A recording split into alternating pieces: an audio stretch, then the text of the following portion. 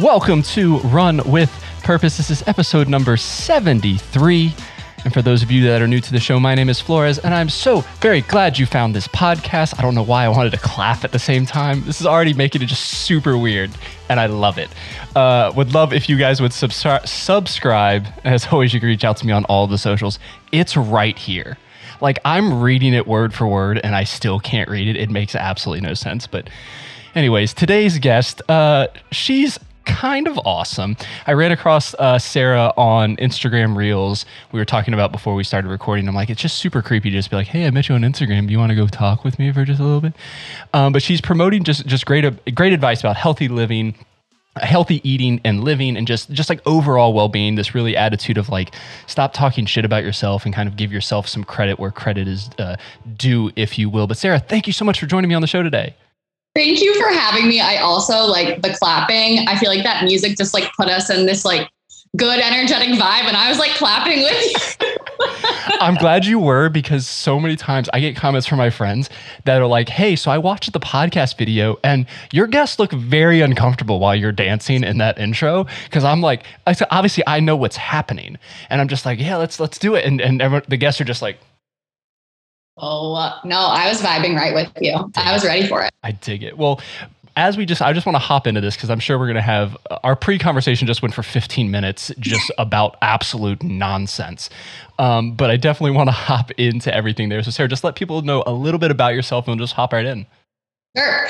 I am a certified health coach. I focus on intuitive eating and mindset, kind of like what you had described about just like healthy eating and living and kind of wrapping it up in this nice bow.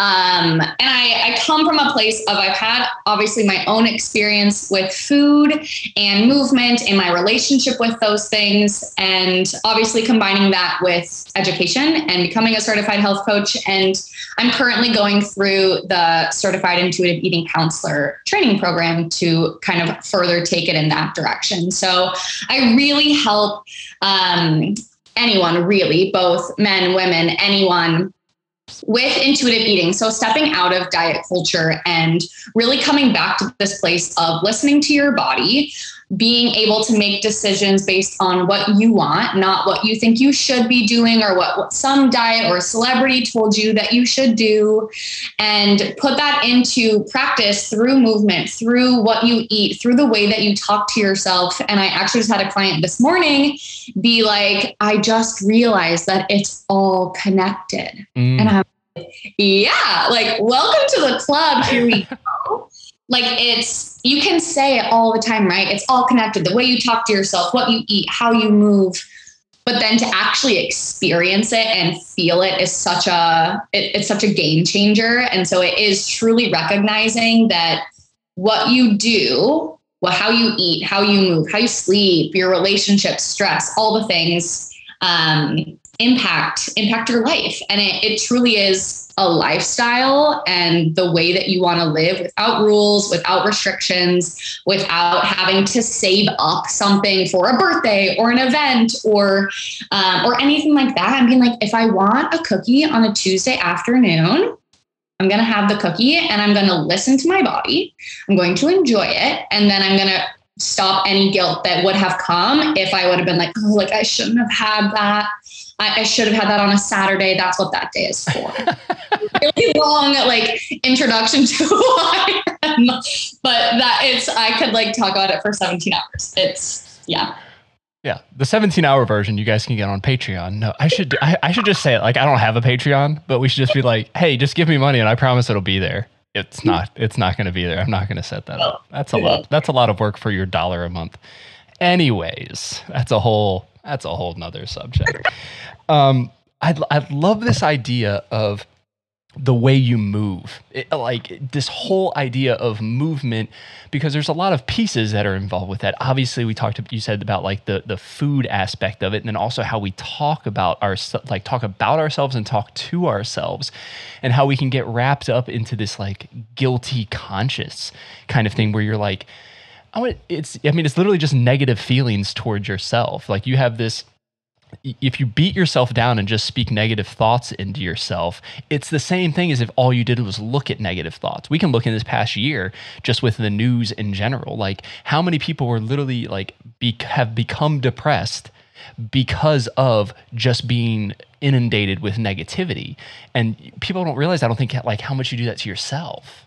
Mm-hmm. It is like, honestly, all of the work comes down to the programming that you've been exposed to all the way back to childhood, right? The things that your parents told you, your friends told you, the media you consumed, the commercials you saw. I distinctly remember this commercial about coffee making you feel happy or less lonely. And like, I can remember the jingle and like, it's crazy. And it just proves to me how we've been taught that food can give you, it can make you feel happy, can make you feel less lonely, can make you feel loved, all these things. And going back to, that's how you've been programmed. So that's what you're going to believe. That's going to determine your feelings and your attitudes and ultimately your actions. So it goes all the way back to, if you're constantly consuming negative news, or if you're constantly consuming diet culture, or you're constantly seeing people who don't look like you, then that's what you're going to believe is beauty, or is the standard, or is whatever. And we have to kind of go back to change that and reprogram that in order to kind of all the way affect what we believe. And that is with movement, with eating. It's all the things that we've learned. And that's kind of what you do now. You can kind of like, oh, why do I do this? Who taught me that this is what I should be doing? Yeah, that programming thing is so important, I think, because you literally nailed it on the head at the very end there. It's who taught me this?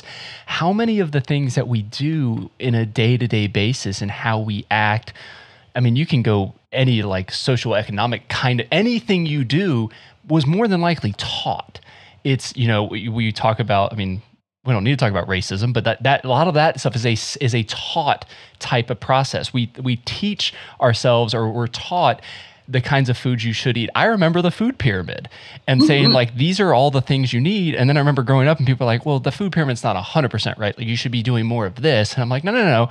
I want that top piece. Like I want my sugary snacks. Like, no. And really that top piece should be the bottom piece. I should build my base on sugary snacks and Capri Suns because that seems like the most logical thing. But we're kind of fed all of this information. It all depends on where you're from and how you grew up, of like what is appropriate and kind of how that programming kind of directs your thoughts and actions. That's a good point. And what you were saying about movement too with that is that movement, and as you start to kind of become aware of how you move your body, were you an athlete growing up and you were taught that you always have to eat before you go to practice, or that you have to eat X, Y, and Z? Or were you taught that food is what you do to earn a treat, or to earn something, I'm using quotes, that's bad, because there are no good and bad foods, but it's easier for you to understand what I'm saying. Yeah. Or were you taught that if you ate something that is less nutritious, that you have to work out because of it, and that's as punishment? Or do you move because it's just fun, right? I remember like being a kid and you're just running around the yard playing like kick the can for fun. And it wasn't like, let's go work out. Let's go like play kick the can around the house. It was like, let's go play outside and let's go run around. Not, I need to go to a spin class for 45 minutes and I have to burn 700 calories because I'm going out to dinner tonight. This is a very high level, very rhetorical question. There isn't a right answer, but how do we kind of get culture out of that mindset? I think we're turning a corner because people are kind of a little more aware of kind of everything that's going along with this programming, if you will. Mm-hmm. But how do we kind of break out of that mindset of, to your point of, well, in order for me to go out to dinner tonight, I know I want a steak tonight or whatever. I'm a vegetarian, so it's not what I want, but let's say I want a steak tonight. And like, in order for me to do that, I need to make sure I get my run in. If I don't get my run in, I shouldn't have dessert as well. Or I shouldn't have a drink because those empty calories aren't necessarily what I need. How do we kind of break out of that mindset? Ooh, it's a big one. It's a good one. So one is, a lot of this comes from, is this going to help me lose weight? Or is this going to make me gain weight? That's kind of what everything comes down to, because we've been taught that there's a certain ideal body and that being thinner is healthier and that you should always be trying to lose weight. And that's where like the root of that stems from. The other thing is that people always tend to rely on movement as the key to losing weight or as like the key to health.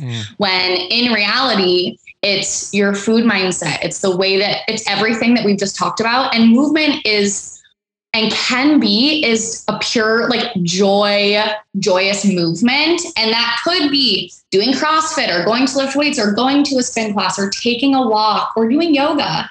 And it's breaking apart this movement and working out and exercise equals weight loss, or working out and exercise equals I can eat this food, kind of pulling apart the association, the bond between it, and to truly ask yourself, am I enjoying this movement? And especially in quarantine, yes, I coach this, but like I'm also going through my own journey with it. And in quarantine, I never, ever considered working out at home. Literally never. I mean, I live in New York. My apartment is rather small, so it wasn't a huge option. Right. If I had a house, it might be a different story, but I never considered it. And I used to base my workout on whether it was good or bad if I sweated. So I also teach yoga, and I taught at a studio that the rooms were hot. And if I took a class and left and didn't break a sweat, I was like devastated. I was like, why? I'm not sweating. It wasn't hot enough. It wasn't a good enough class, yada, yada. And now moving from home and doing yoga on my mat in a not like scalding hot room has brought me to this place where it's like, I don't need to sweat for it to be considered like a good workout for me. I don't need to do it for 45 minutes or an hour. I don't need to use it to eat. I would look at my watch and like, did I burn enough calories? And it's like, no, I'm moving because it feels really, for lack of a better word, really fucking good. Yeah. And it makes me feel strong, or it makes me feel whatever. And that's how you can kind of start to go through the way you move. And just like the next couple of days, if you're planning out your movements, it's like, well, why do I think that I should be doing that? Is it because of the perceived benefits, or the perceived that I should be doing this? Everyone says that I should be lifting weights 3 times a week. But what if I don't want to? Should I force myself to do that? And it's like, no, because if you force yourself to do something that you hate and you dread, 1, you're never going to do it. And 2, what a life. Like I'm going to do stuff that's horrible and I don't want to do it just because I think that I should. No, there might be a time when you're like, wow, lifting weights sounds like really cool and I want to feel really powerful like that. And if that's not right now, that's okay. Yeah. I'd love that idea of kind of associating the negative to it, because you can see it, like thinking about it, you see it in like TV shows, you see it in movies and that sort of thing. Like when you grew up, I always joke about it, I'm a runner now, but running is usually the most punishment for other sports. Like when I played baseball, like if you had to run, you're like, oh, I hate this. This is so shitty. Like, why am I have to do this? But that really goes like, you think about the mind shift that took of like, hey, running sucks and I don't want to do this anymore. And now that's literally all I do. You can quickly see how people can get that programming of associating, like you said, whether sweating means you're actually doing a lot of work. I am a sweater. Like I'm in PT right now, and I feel bad for my physical therapist when I get off of the table after, because like I'm just drenched. The entire table is drenched. Like they probably have to bleach it when I get off of it. But then you see other people that aren't sweating at all. And it's like, well, does that mean I'm out of shape? It's like, no, I can go run a marathon today. I'm not out of shape. It's just how my body reacts to whatever the situation is. So it's funny because people can associate, and this is kind of what point I'm trying to get to. I'm just going around my ass the head to get to it.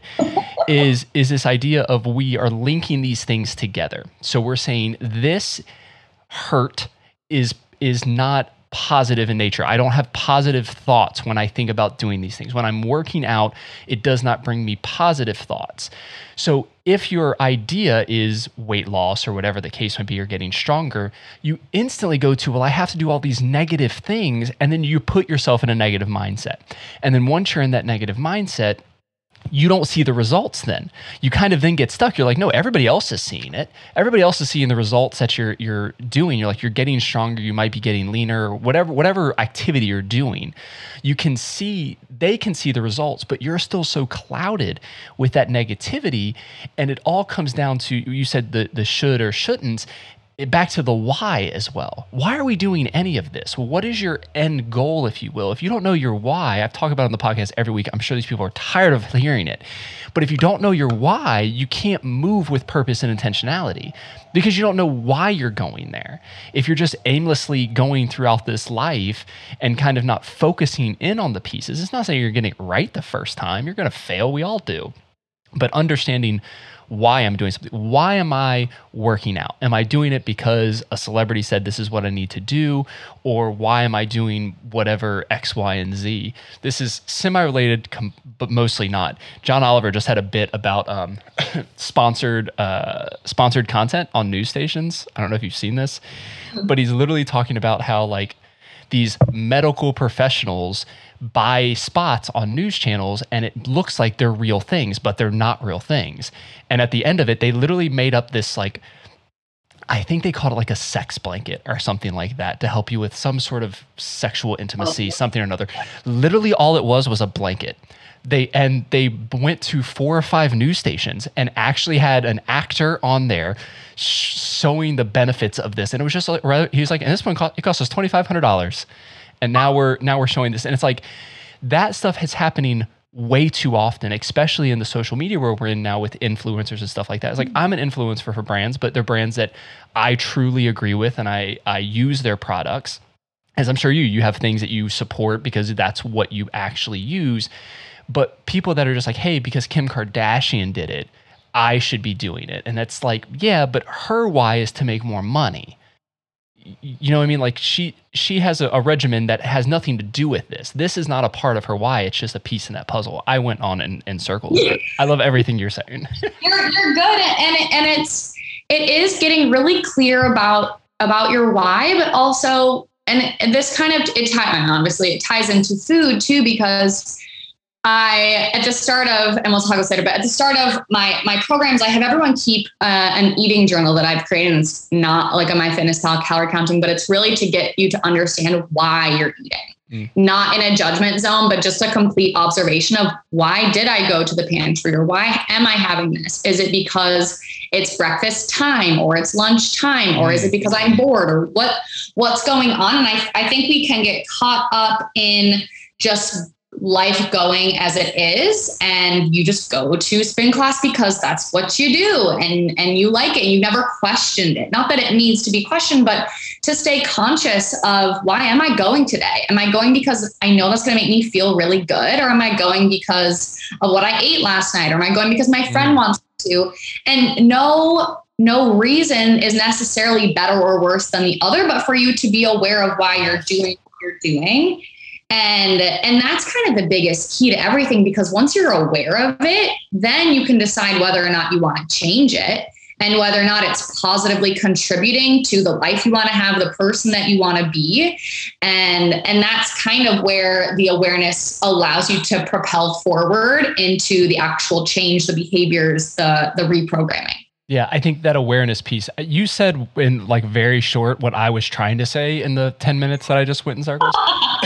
But this idea of being aware of what's going on. Like you said, there's not a right or wrong answer. Like, yes, I go to the cupboard because I'm bored sometimes during the day and I just want some trail mix. Like, that's literally why I got up and ate. There's no real reason for it. But being aware that that's happening, like my wife had to point that out. Like, hey, by the way, you went through 5 pounds of trail mix, like in 2 weeks, like, are you actually hungry? Like, are you just not eating enough after your run? Like, what's there? And then when you take that step back, you're like, wait a second. Okay, why am I doing that? Again, not necessarily right or wrong, but it depends on, once you know, you're aware of what is happening, you can then make those decisions consciously, not subconsciously, because that's where we get into trouble, when we get into that autopilot. And I'm doing things because other people are doing things, or I'm just doing things because that's the way it's always been, and not necessarily questioning, taking that step back. I've talked about it before. We have, as kids, we are always like, why? We always want to know these things. Why does this happen? Why does this? Why is the sky blue? Why is grass green? Why is this?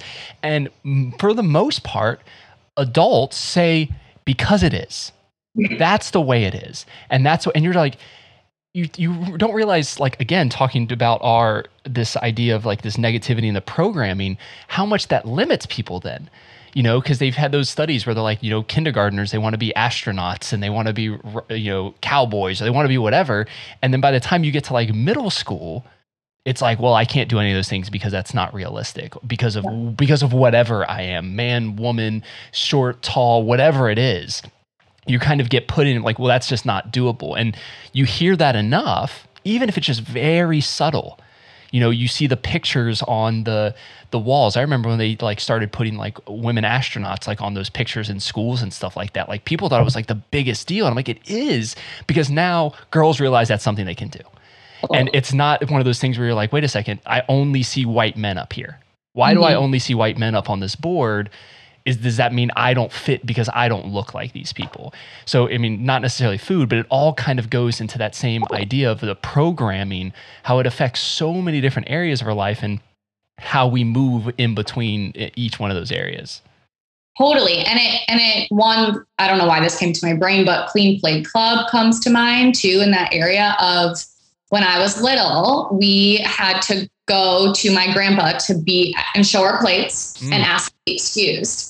And if my grandpa ever listens to this, which I don't think he will, I love you and I'm not mad. I will. You didn't damage my childhood. I worked through it. I got through it. You're aware of it. You're aware of it. And if it was clean, always you got excused. If there was something left, I just remember having to give like a reasoning for it. Like either I don't like it or I'm full, worked sometimes, or whatever it was. And you get, like flash forward 20 plus years later, and it's like, oh, I'm still cleaning my plate because of all those years growing up being told that to leave the table or to signify that dinner is done, you had to finish and to be excused. And I pretty much all of my clients have that instilled in their brain, and working through that too, of like, that's what you were told. And that's what you believe to be true. So that was what your actions are. And that's okay. But now you want to change it because you're seeing that you're constantly overeating, or you're constantly mindlessly, unconsciously finishing your plate without ever actually tasting the food. Or you're not looking forward to the experience because you're worried that you're going to overeat. And so becoming aware of those things gives you the platform to change them, to work through it. And sometimes, and I always say this too, the awareness is like the first couple of weeks of a program. And I have this like vision of a cartoon where they open the door and like all the water comes out or all the suitcases fall out. And that's kind of what it is, because you're thinking like, oh my God, I do all of this stuff. Where do I start? I want to tackle all of it right now.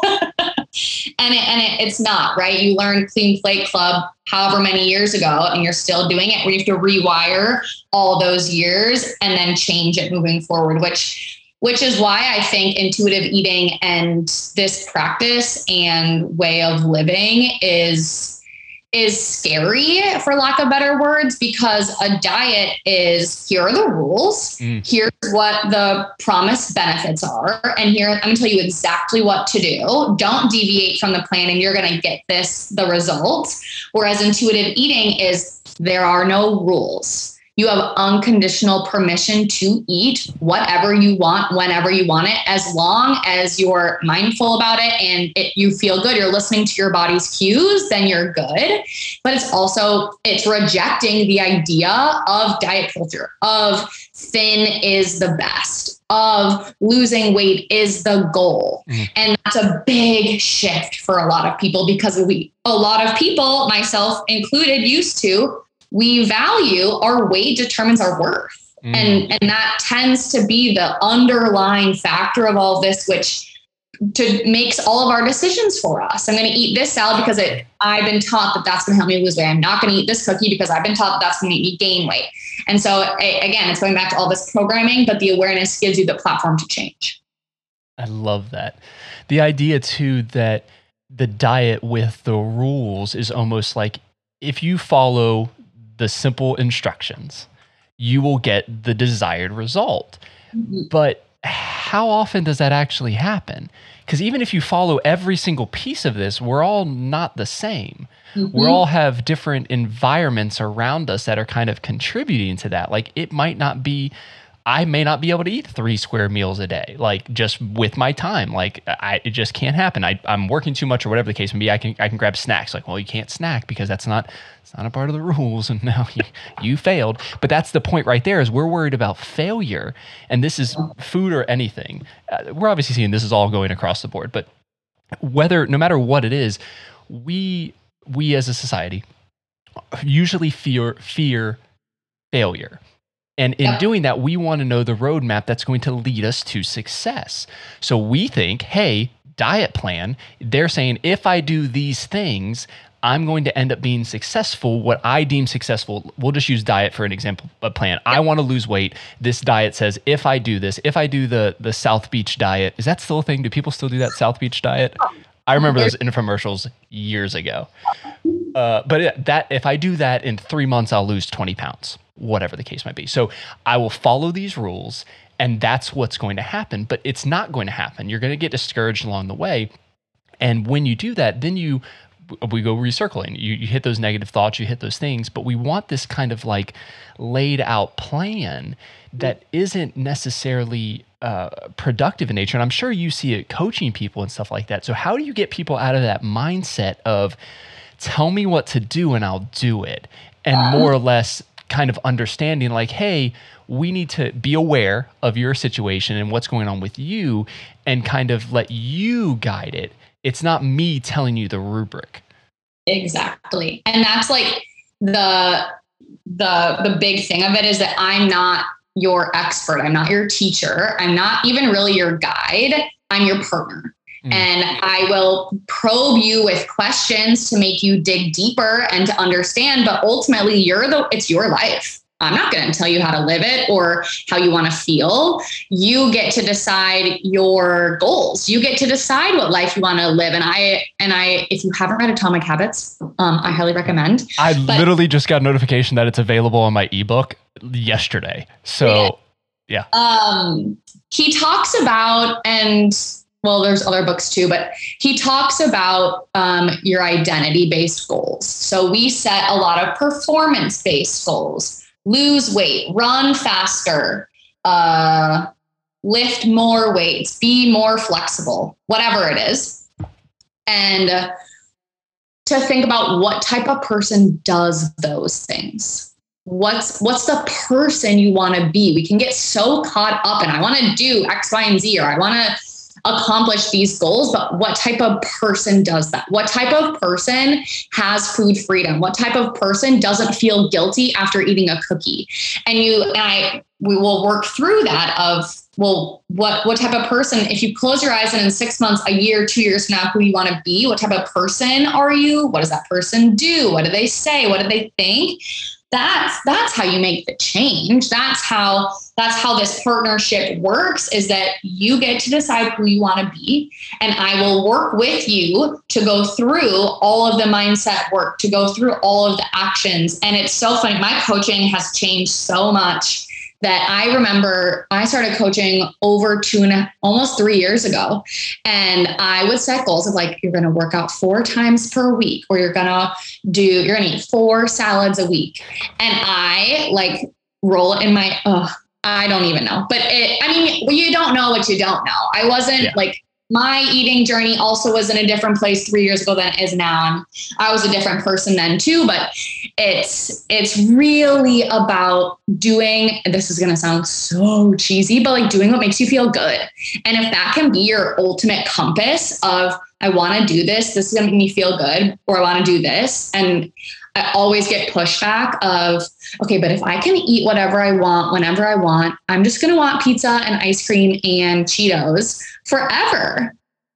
And I heard, I can't remember who said it, but they were like, if I told you that for the next 30 days, all you could have was pizza, ice cream, and Cheetos, you would be begging me for a vegetable. You'd be begging me for something else. And it just goes to show that that's not the case, right? Everyone's so worried about, well, then I'm going to want pizza every day. And I'm like, but is that going to make you feel good? Are you going to feel good after day 8 or day 4 of having pizza? I don't know. And that's where like the light bulb kind of clicks when they experience it of, oh, I can have a pizza on a Tuesday night. And I can have a salad on a Saturday night if I want to. It doesn't have to be so rigid, which is what we've been taught with diets, that these are the rules, break the rules and you fail. And it's a $72 billion industry with like a 3% success rate. And all it does is teach us that we're failures, that weight loss is the goal, that weight loss brings you confidence and happiness and relationships and all the things that we ultimately want. And it doesn't. But it's hard when you've been taught that for so long. Why would you believe anything different? Right. That's everything you see with whether it's on TV or in movies. It's like the people that are the most attractive, the most sought after, the most influential.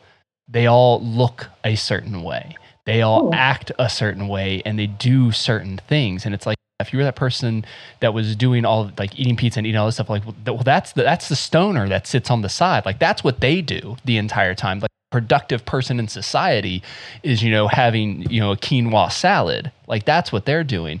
That Geico commercial right now where they're talking about quinoa. Have you seen that one with the, I'm on like so many different tangents today. It's just, I'm all over the place. There's the one that says like how to make people not become their parents. Oh my God, I love those commercials. And there's one, it's like quinoa on the board. He's like, how do you pronounce that? And he's like, Joaquin. And you're like, no, it's not Joaquin. Yes. Sorry. I shouldn't have said quinoa because I knew exactly that's where my head was going to go, because that's all I've been saying now. Like we'll be in Kroger at the store and I'd be like, look, honey, Joaquin. And she's like, that's not, you shouldn't say those things out loud.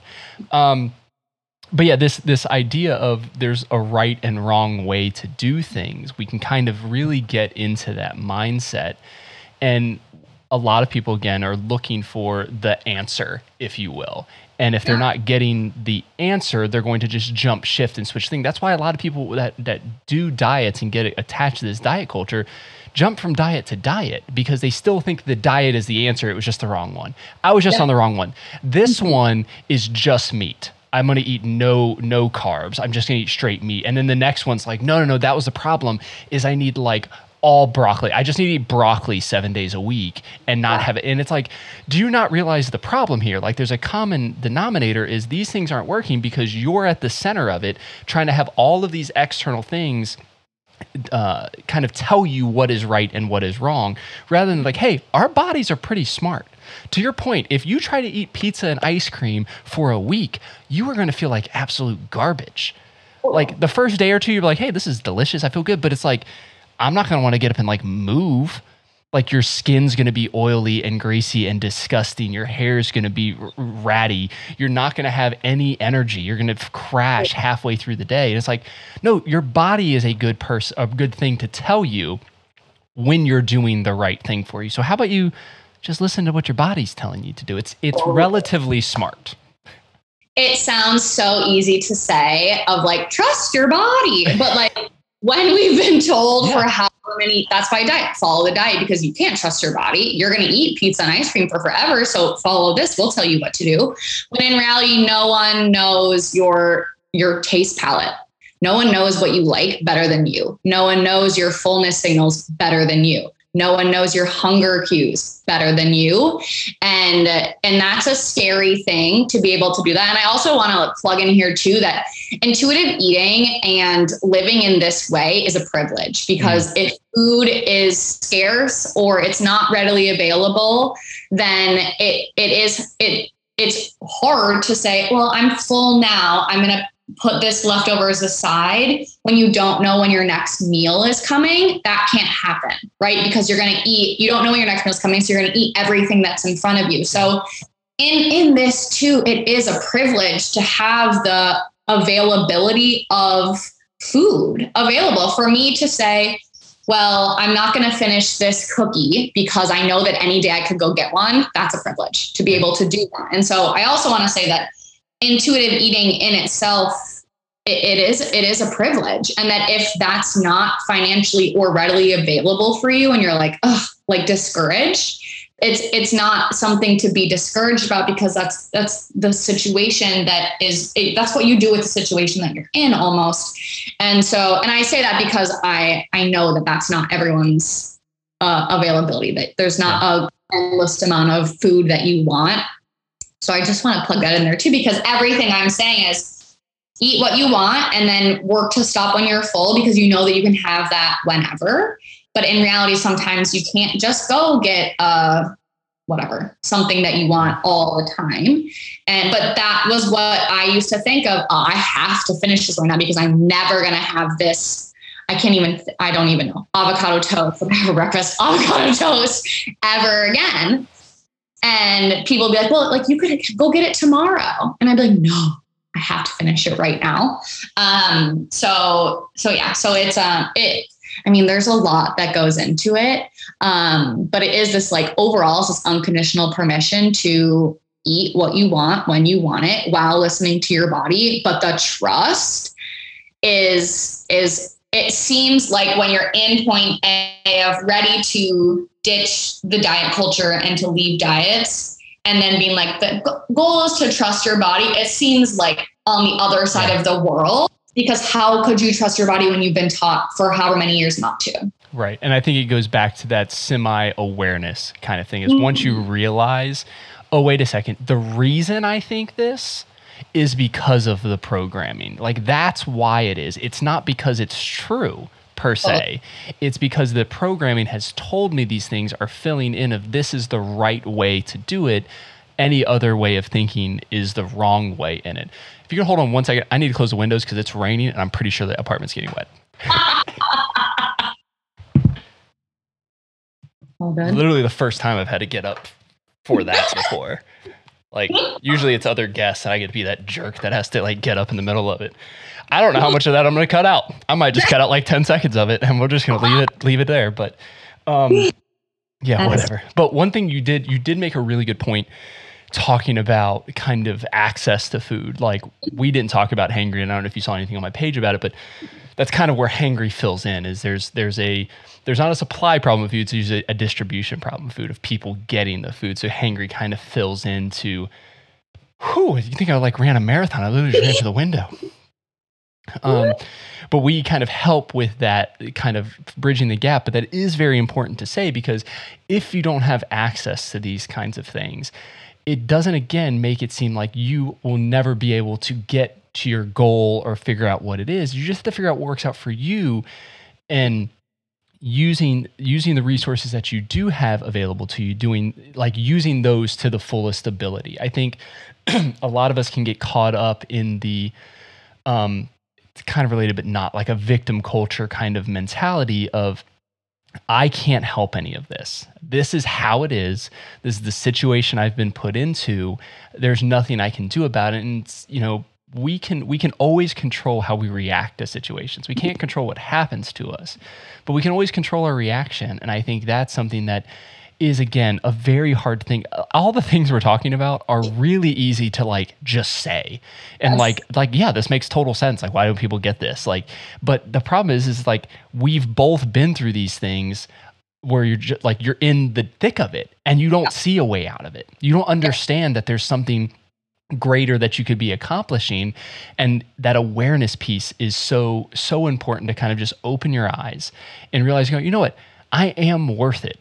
Like, why am I putting myself down in this aspect? And I think that's something else I kind of wanted to talk to you about, is this idea of kind of self-worth and kind of bringing yourself up, because we can get so caught into this, like, okay, I'm aware of it. You made a good analogy. We talked about like the cartoon kind of thing. It's like, I'm now aware of all of this shit. I have shit coming from me from all directions, because I was like, well, I was doing nothing right, apparently. So now you're like fully aware of this, but how do we still treat ourselves with respect and knowing that, hey, we're still worth something? It's not just, oh, I'm a piece of shit and it's gonna take me forever to climb out of this hole. How do we kind of reprogram ourselves? Again, very high level rhetorical questions. There's no real answer for it, but I'm going to let you try. The biggest thing is self-compassion. it's really easy to, whatever situation you're in or whatever happened or whatever you become aware of that you're doing, the initial instinct is to judge or to shame yourself or to feel guilty for it. And to pull yourself out of that and to be compassionate. And what I like to do in like the self-talk space is imagine that your friend comes to you and is like, oh my gosh, I just found out I do all of this stuff. How could I let this happen to me? Blah, blah, blah, whatever. And what would you say to them? Would you be like, oh my gosh, you did that. You're so dumb. Like you're so X, Y, and Z. No, you would be compassionate to them. I mean, I don't know relationships with your friends, I guess. Yeah. Maybe you need new friends. Oh. If your friends would say that to you, you have shitty friends. Like we'll circle that block, but. Oh my God. And it is how, if someone came to you with how you're feeling, what would you say back to them? How would you want to be kind and make them feel better about their situation and help them move forward? Probably. And it's a lot easier. And that exercise works because it's a lot easier to do that for friends, for family, for strangers that we don't know than it is to do that to ourselves. And so the first thing is to be compassionate and to say, you don't know what you don't know. I didn't know that I was running to the pantry when I was stressed out. I didn't know that I was doing that. So how could I possibly change that? Mm-hmm. Or I didn't know that I was taught this way about carbs. It's okay. It's okay. Now you're aware. Now we can move forward without judgment. You're the observer. That's your role in this, in the awareness perspective part. And to start with that compassion. And then as you kind of work through and become more aware of that self-talk that's going on in your brain and to start, exercise I always give people is to start to listen to the sentiment. Is it more positive or is it more negative? And then what are the most common negative self-talk phrases you hear your voice say? And the idea is, oh my gosh, I can't remember. No, it's in What to Say When You Talk to Yourself. He gives this analogy of if you're in an apartment and it's all old furniture, you don't want it anymore. So you move all the furniture out to a dumpster. Now you're sitting in an empty apartment, but you want to watch TV. So you don't have a TV. So you're going to go back to the dumpster, get the old TV, put it back in your apartment. And then eventually you just kind of fill your apartment back up with all your old stuff. And that's the same thing with negative self-talk is you realize, okay, I don't want this negative self-talk anymore. So you're trying to clear it out, but unless you have a positive self-talk phrase to replace a new belief to replace it with, you're going to come back to the old stuff over and over again. So that exercise works because it's, okay, here are the most common phrases. What do I want to believe instead? And then every time that phrase comes up, I'm going to instantly replace it. And it's a lot of freaking work at first because if your voice is loud and it's negative, it's going to take work all the time because now you're going to stop letting those negative beliefs slide. You're going to say, I don't want to believe that anymore. I want to believe this. And I'm going to start to repeat that to myself over and over again. That is so good. I mean, it really is like the idea of replacing those things, because that analogy is so good of how often we take things out of our lives because we know they're destructive or negative or whatever the case might be. But then you slowly start to bring them back because I won't say you miss the feeling, because feeling's a weird word to it, but you kind of have that. You have this attachment to it because it was so personal to you that now you're like, wait a second, I need this. This is now a part of me. Without this, I am not who I am. And that goes probably back to the identity thing of kind of where we put our identity and what we put our identity in. Because if we put it in to our actions or our friends or our title or any of that stuff, if we tie our identity to that, we're not really being true or being able to have the ability to open up to new experiences, because a person like this would not do this thing. If I was like this, because I'm a runner, I should not be doing this, or because I want to do this, I'm not doing that. We can get so caught up in that mindset that then, again, one failure, you start to bring the comforts back. If you want to think of those negative thoughts as almost like comfort, here's my comfort food. I'm feeling shitty, I want a donut. And it's like, okay, one donut's not a problem, but if you're like, hey, wait a second, I just brought a bunch of more donuts in and I brought something else in that I was trying to push away because it wasn't good for me and where I was trying to go. When I say good, I mean in that sense. And you're like, wait a second, and you're back in the same spot you were, not realizing that you missed out on all these other opportunities because, again, you didn't give yourself the freedom because you kind of locked yourself down. Totally. And it goes back to, I mean, it's like a freaking broken record, how you're programmed, right? If you are told that you're lazy and that's what you believe now, that you're a lazy person, whatever that means to you, your brain is going to start to look for, well, yeah, you're lazy because you didn't turn this in on time, or you're lazy because you didn't get off the couch today. Your brain's going to continue to look for all of that. And that exercise and that like analogy is from What to Say When You Talk to Yourself by Shad Helmstetter. I highly recommend it. It's just like mindset is such a, now it's become such like a mainstream word. But it truly is it's what you have control over. You can control your thoughts. You can control everything through your brain. But it's like, well, I don't need to do that. I can just change my job, or I can just go for a run or whatever. And it all goes back to the way you were programmed.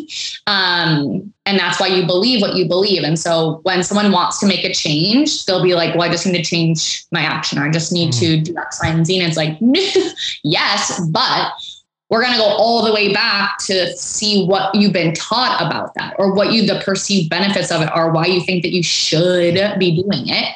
And that's going to change and get you to understand, oh, I think I should be going to the gym 5 times a week because that's what I've been told is the key to health.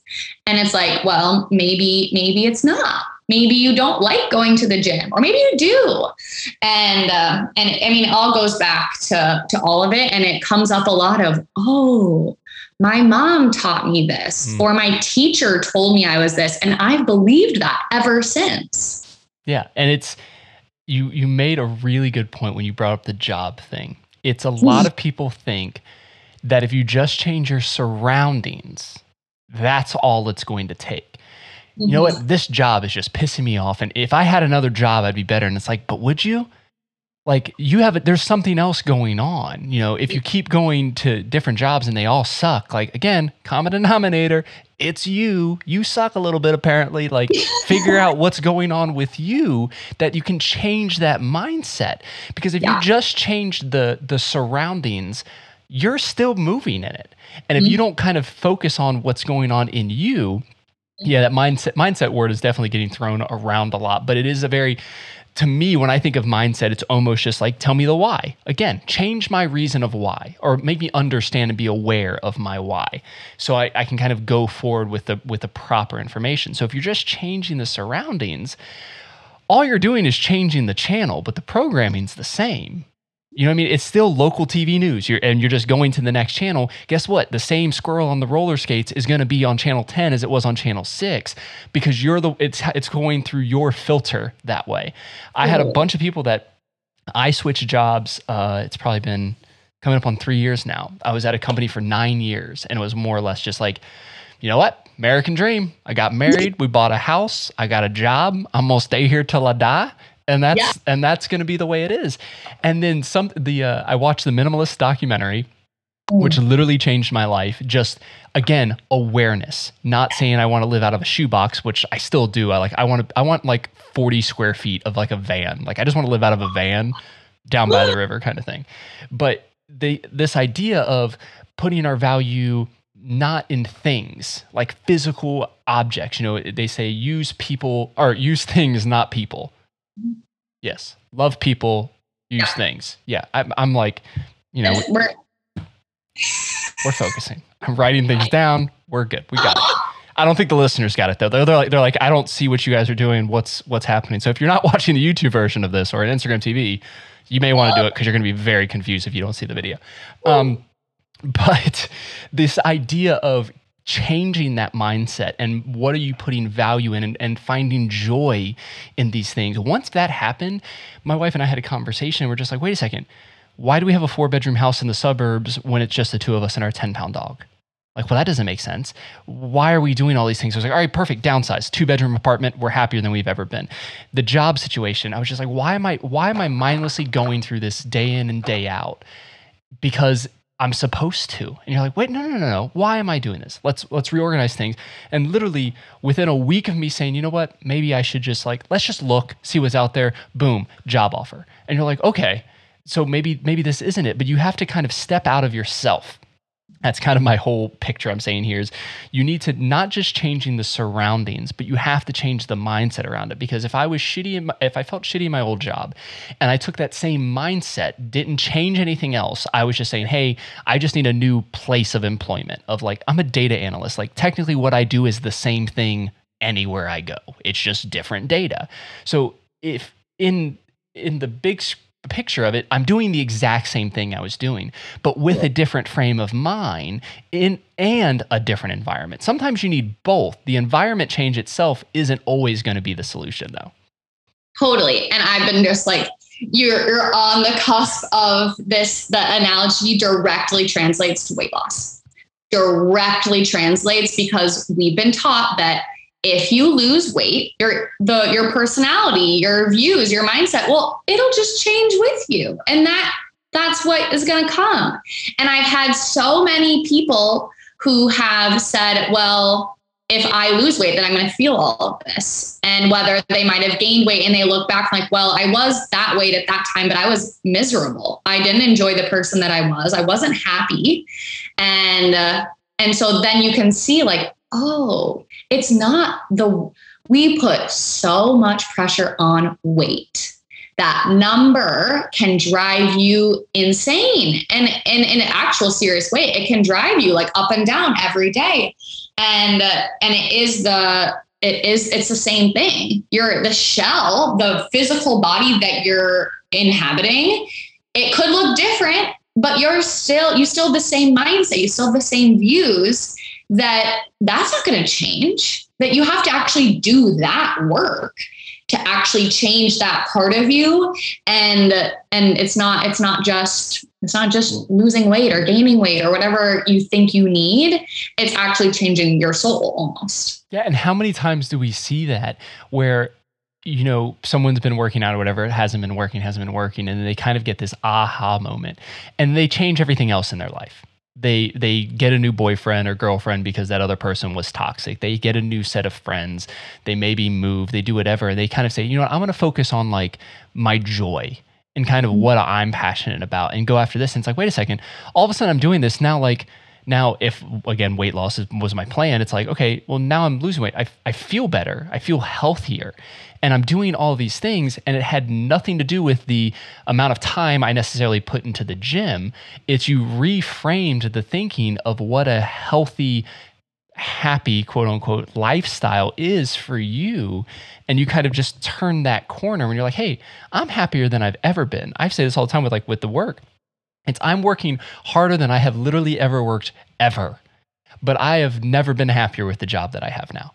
And it's people associate hard work is just monotonous and you're on the grind and it sucks and I don't want to do this, but it's no, what I'm doing is making a difference for people and I enjoy doing it. I enjoy literally going to work. I mean, I don't go to work. I just go from that room to this room. But yeah, exactly. The idea of I log into the computer to not record a podcast.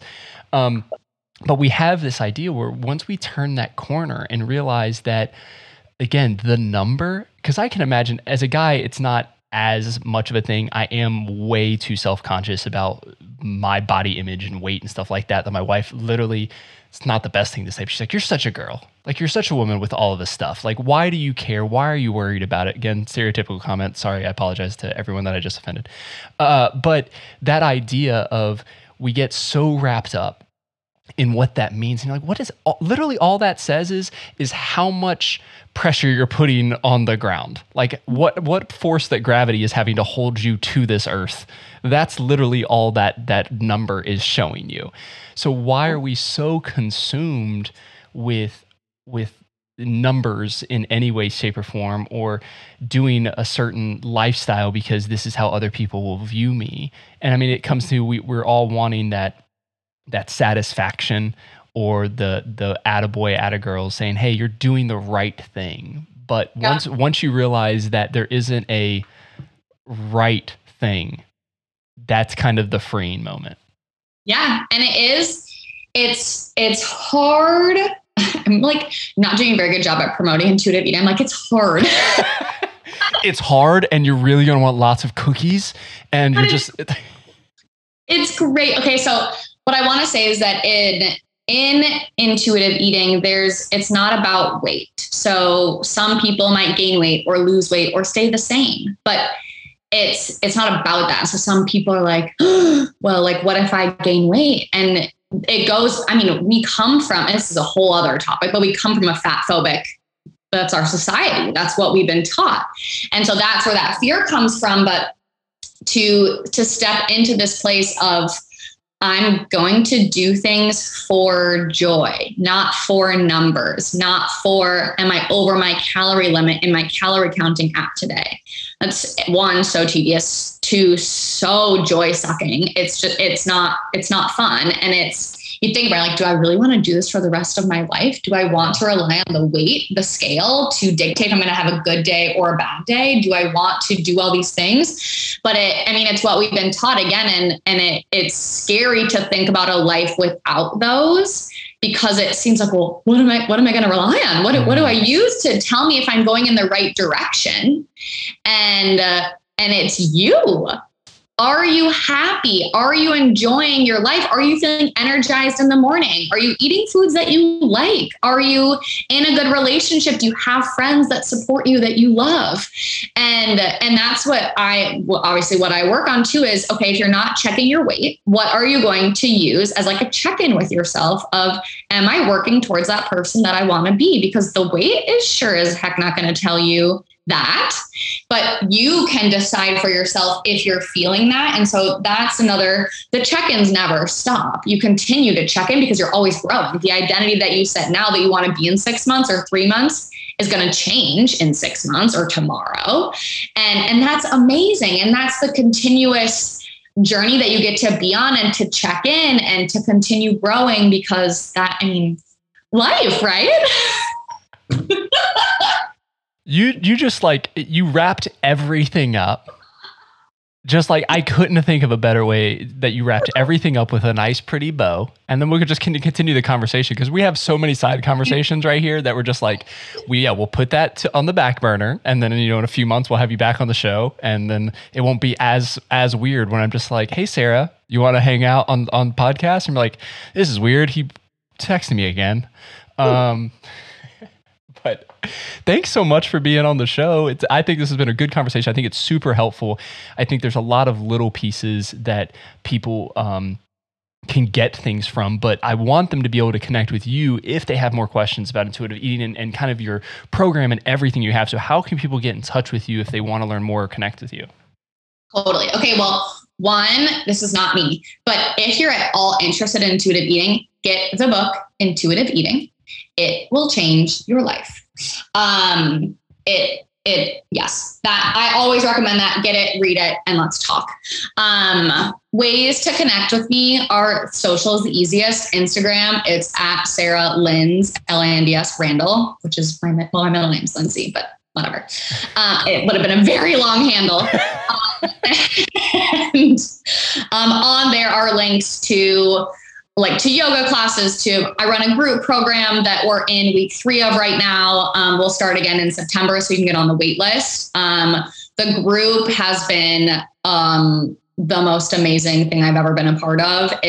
We have been taught that you should know everyone looks happy with the way that they are. So you should know how to eat. You should know how to move your body. And we don't talk about it. And so to have people who are like, I experienced this, and you're like, oh, me too. Like, that's such a good feeling to be surrounded in this community. And it's our second round, and every time the first call, it's just like you get glued in together as this immediate family. And because it's a safe space, and it's so cool to be able to just take a bunch of strangers from all around the country.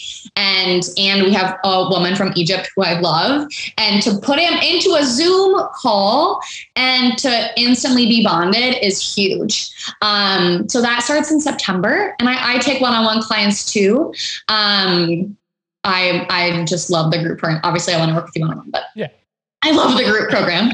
And then I'm also on TikTok, same handle as Instagram. And I love TikTok. I was very against it at first, and it has become my home. I love the people on it. I'm on the anti-diet, food freedom, intuitive eating side of TikTok, obviously. And wouldn't that be weird if you weren't? Like on Instagram, that's the persona you did, but on TikTok, you're just like, check out South Beach Diet. Yeah, no.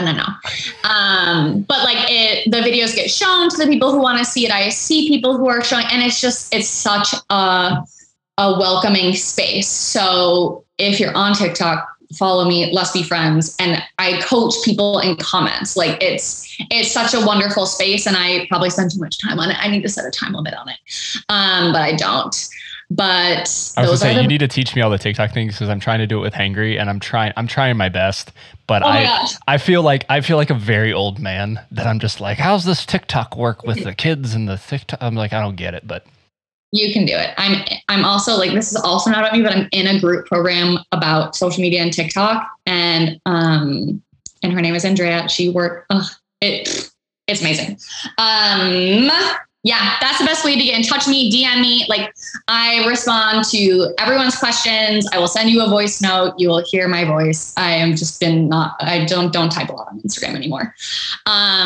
Yeah. And I want your questions. I want to help. It's my job. It's what I love doing. I jumped from ad agency to ad agency. It's the same conversation we just had. Like being like, okay, well, this is the environment, this is the client. And I was like, no, you're not meant to do that. Quit your job. Yeah. Stop it now. But we'll have all of Sarah's stuff in the show notes. You'll be able to do that. So you didn't have to write that down if you didn't. But yeah, like I said, I found her from her reels and stuff on Instagram. So check it out. I'm going to follow her on TikTok now, and I'm going to learn all of the TikTok things. We're going to have like TikTok sessions. And she's going to be like, Jonathan, you're an old man. But yeah, thanks again for joining me today. Thank you so much. Oh, it was amazing. To everyone else, you can reach out to me on social media everywhere at flores.run, except TikTok. It's a hangry TikTok, so it's Get Hangry and Hunger. I got to figure out how I'm going to work that out, but that's where it is. I did post one today wearing this shirt, so you'll know when this was recorded based off of when you see this shirt. Yeah, subscribe, leave a review for the podcast. That is how people understand that this podcast is helpful. You get cool people to come on the show, hear really cool things, hear their stories, and see how they run with purpose and intentionality, because that's what it's all about. It's about this community, and I'm just so excited to be able to host it. They do all the work. I'm just the person that hits record. Visit my website, www.flores.run. I'm behind on blog posts, but I'll eventually get to them. And I'm updating the website to include some more stuff with the podcast and how you can get involved. Hangry again, Get Hangry and Hunger on all of the socials. But yeah, I think that's everything on my side. But thank you so much for joining me today. Remember to keep running with purpose, one step at a time. See you next week.